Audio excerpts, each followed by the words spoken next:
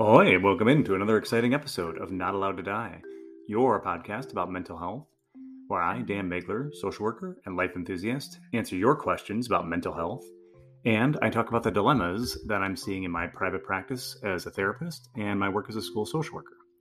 Alongside me, as always, is Mariska, the three-toothed Patterdale Terrier, and she's a little out of sorts today because it was a very rainy day today, and she didn't get to go out as much as she would have liked.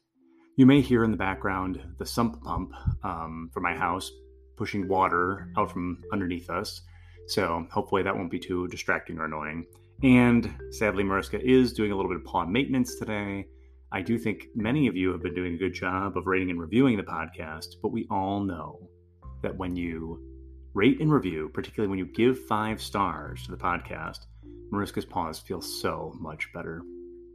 So today is also exciting because superfan and podcast guest Kristen has created a Instagram for the podcast. So you, dear listener, may be able to get to see pictures of Mariska soon, which we will push out. So if that's not enough of a reason to sign up for our Instagram at Not Allowed to Die Pod, all one word, all spelled out. There's only like number 2 in there, just Not Allowed to Die Pod on Instagram. So I'm getting with the socials. I'm very hip and up to date in all things. And I know that doesn't surprise you. I know that's kind of what this community expects of me, is to be really with it all the time. So I was just disassembling my aspirational foosball table. I call it aspirational. Sometimes when people say that term, it's like, okay, this is something I hope to acquire one day. Whereas I've had ownership of this foosball table for over 20 years. But I call it aspirational because I've never really gotten much use out of it. It's been a dream of mine since the time I acquired it to someday play with and dominate my children in foosball. But, they're 11 and 7, and they're really just not going to be able to give me any kind of a match for quite some time. So my wife said, we need the space. That foosball table is taking up a lot of space. And so it was disassembled this evening and, moved into a more storagey location. I majored technically in history as an undergraduate student at Illinois Wesleyan, but I spent a great deal of my time playing foosball. And it takes me back to memories with friends and the joy that I felt. Sometimes you knew you were just not going to win. I remember playing foosball in England once, and we came up against this man and woman who, the guy never stopped watching a soccer game. And my college friend, and I over there just got utterly dominated. And we could tell probably by the second goal that this was not going to go our way. And yet it was still fun. It was still fun trying to push ourselves and to see what we'll get. I'm going to be doing a speaking engagement soon about suicide awareness. And I was trying to think about what I wanted to talk about and the challenges that parents face today as they want to help their children. I think one of the biggest challenges we all face is that we want our children to be happy. I would love for my kids to be happy. But really what we should wish for them is accuracy of emotion. Because we're really only supposed to be happy when happy things are occurring. Happiness should be a stimuli response, just like sadness or anger or anxiety. What we should want for our kids is that they are happy when happy things are happening. They are sad when sad things are happening. They are appropriately anxious when anxiety-producing things are happening. So that their lives, their emotions are able to steer them true and not take them off course, but they're able to be the tools that feelings are designed for. I am a big believer in evolutionary biology. And I believe that everything we see, feel, and do is partially a response to our environment, which has either helped our species to survive or to procreate. And so when we ask ourselves, like, gosh, why would we possibly be given anxiety? Well, that one's pretty simple. Maybe the people who were afraid of those rustling leaves also didn't get eaten by the bear. So maybe a little bit of being a little too nervous helped us to survive, helped us to procreate. And so it's all about that balancing act. There's this old, I was told, Chinese proverb about three men who are playing a game. And someone runs up to them and he says, "The world is ending, the world is ending." And the first man says, "Well, if the world is ending, then I'm going to go off to the temple and I'm going to pray." And the second man says, "Well, if the world is ending, then I'm going to go to the brothel and I'm going to party." And the third man says, "If the world is ending, then I will finish the game." I'll tell that story to my clients, my students often. I'll say, "What do you think it means?" And hey, it means something different to everybody. But what I take from that story is the idea that that guy, that third guy, was already doing exactly what he would have been doing if he found out the world was ending. Today I was working out, and I heard in some research somewhere that if you smile when you're uncomfortable, the workout actually feels a little bit easier. So I'm on this elliptical type machine and the music is blaring and they're trying to get a few more minutes out of us, and I'm smiling like I might have some brain injury. And I'm looking in the mirror because I smile back and I'm laughing at myself because I'm thinking, what must all these other people who are working out here think of me, this smiling loon? But I realized I was there not for just the future fitness that it might grant me. I was there because I want to finish the game. That's where I wanted to be. That exercising was a celebration that I am at a space right now in my life where my limbs do move pretty freely. And I can do a push-up. I can be on the elliptical. When I tore my Achilles not so long ago, I couldn't do those things. So it goes into one of my other big annoying things I like to plague people with, the idea of have to versus get to. My mother used to always say she had to go visit her sister at the nursing home. "I have to go visit Lorraine." And I would tease her and say, "No, you get to. Because at some point, Lorraine's not going to be around anymore. And you're not going to have that opportunity."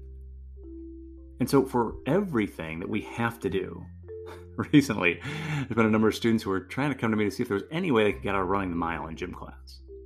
Have to run the mile. I say, well, you don't really have to run the mile. I mean, you can walk the mile. They say, well, then they'll make me do it again. Yeah, they'll make you do it again, but if you just walk it again, nothing's going to happen. So at the same time, you can. Even if you run for 40 steps, there are so many people who can't do that. So when we can, getting in and celebrating this challenge, recognizing that every problem is an opportunity, even if every solution creates a new set of problems. So how can I come into again, I have all these little inspirational sayings put up around my office. Show up, shut up, be available. Do the best you can with what you have and the time you have and the place you are. Nobody cares how much you know until they know how much you care.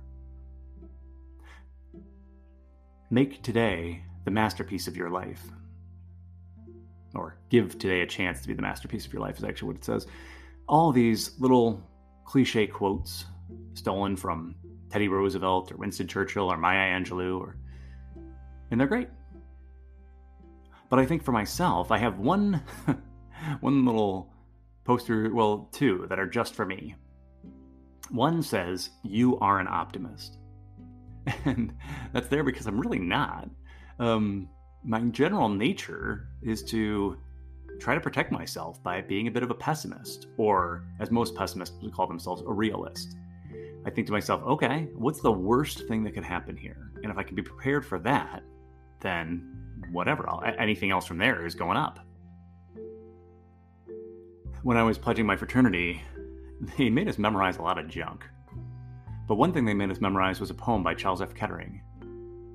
"Nothing ever built arose to touch the skies, unless some man dreamed that it would, some man believed that it could, and some man willed that it must." Now, obviously that wouldn't have to be a man, but I like that idea. If I'm a pessimist, I'm missing out. I'm missing out on my ceiling of opportunities. And so that sign, when I get discouraged, oh, that kid's never going to go to class, that kid's going to fail this, that client's not, nope, stop. Let's be an optimist. Let's hope. Because again, I would rather be wrong and be hopeful than be right and be a pessimist. But the new sign that I think I might have to put up in my office just for me is I will finish the game. That when I go to work every day, again, if they were to run in, my wife and I were talking to my 7-year-old this morning about September 11th. We were telling the stories of where we were and what we were doing. Because again, this is, they call it now Patriot Day at his school. I guess they do that probably nationally. And so the Friday before this weekend, they wore red, white, and blue. And I actually got choked up this morning as I was talking to my son. Because I said, on September 12th,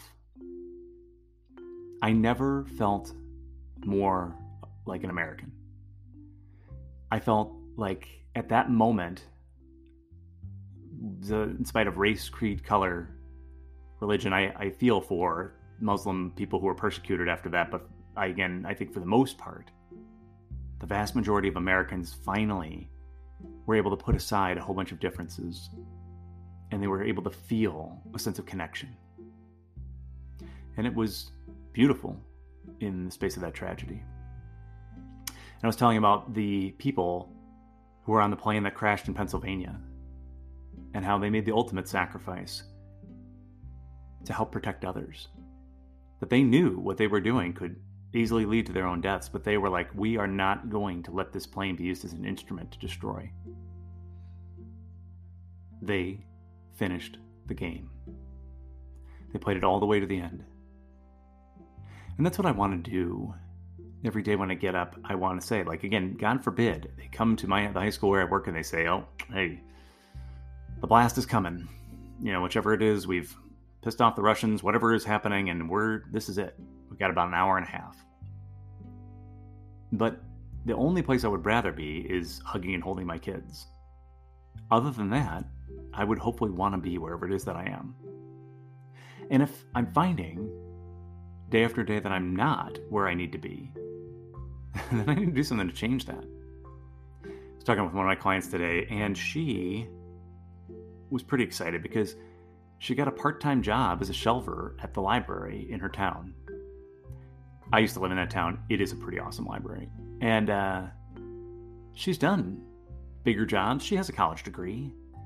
But the last job where she worked, it got so stressful that she was really wanting to kill herself every day.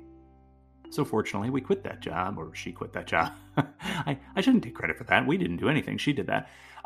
She quit that job, and she lived off of her savings, and she ended up moving in with her boyfriend, and she was making it work, but she needed to get back to a job. So she found, hey, maybe if I start a job that's part-time, that's in an environment that's not going to be too stressful, I can start to build back and work on her Etsy store where she makes cool crafts and things like that. So I'm so excited for her. But she's nervous. She's thinking, what if I start to feel that way again?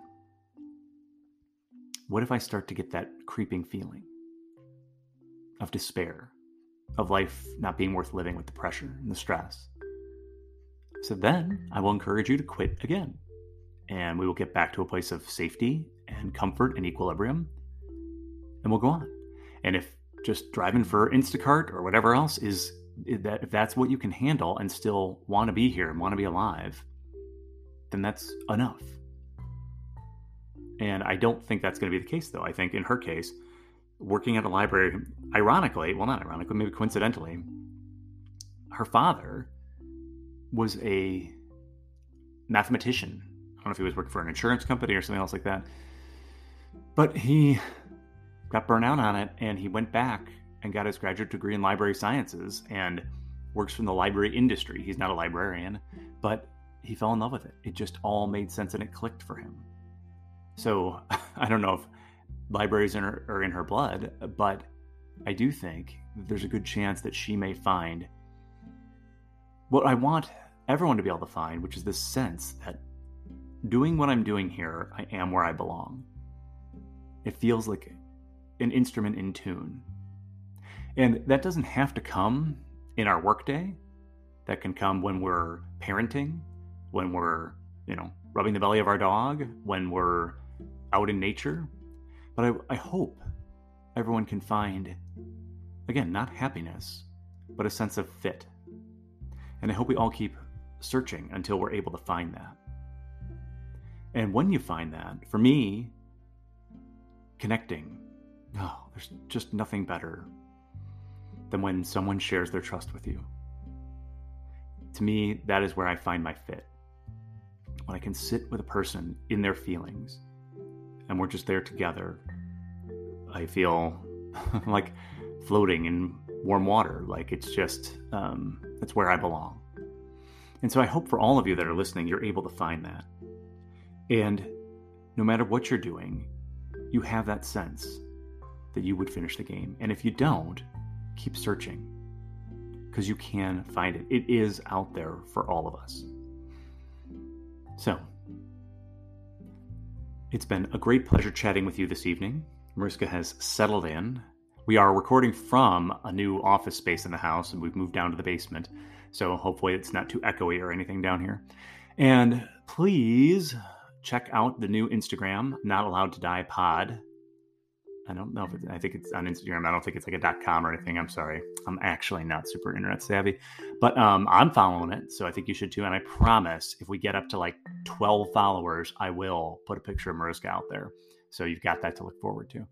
And until we talk again, do whatever it takes to get you through this world. You are just not allowed to die.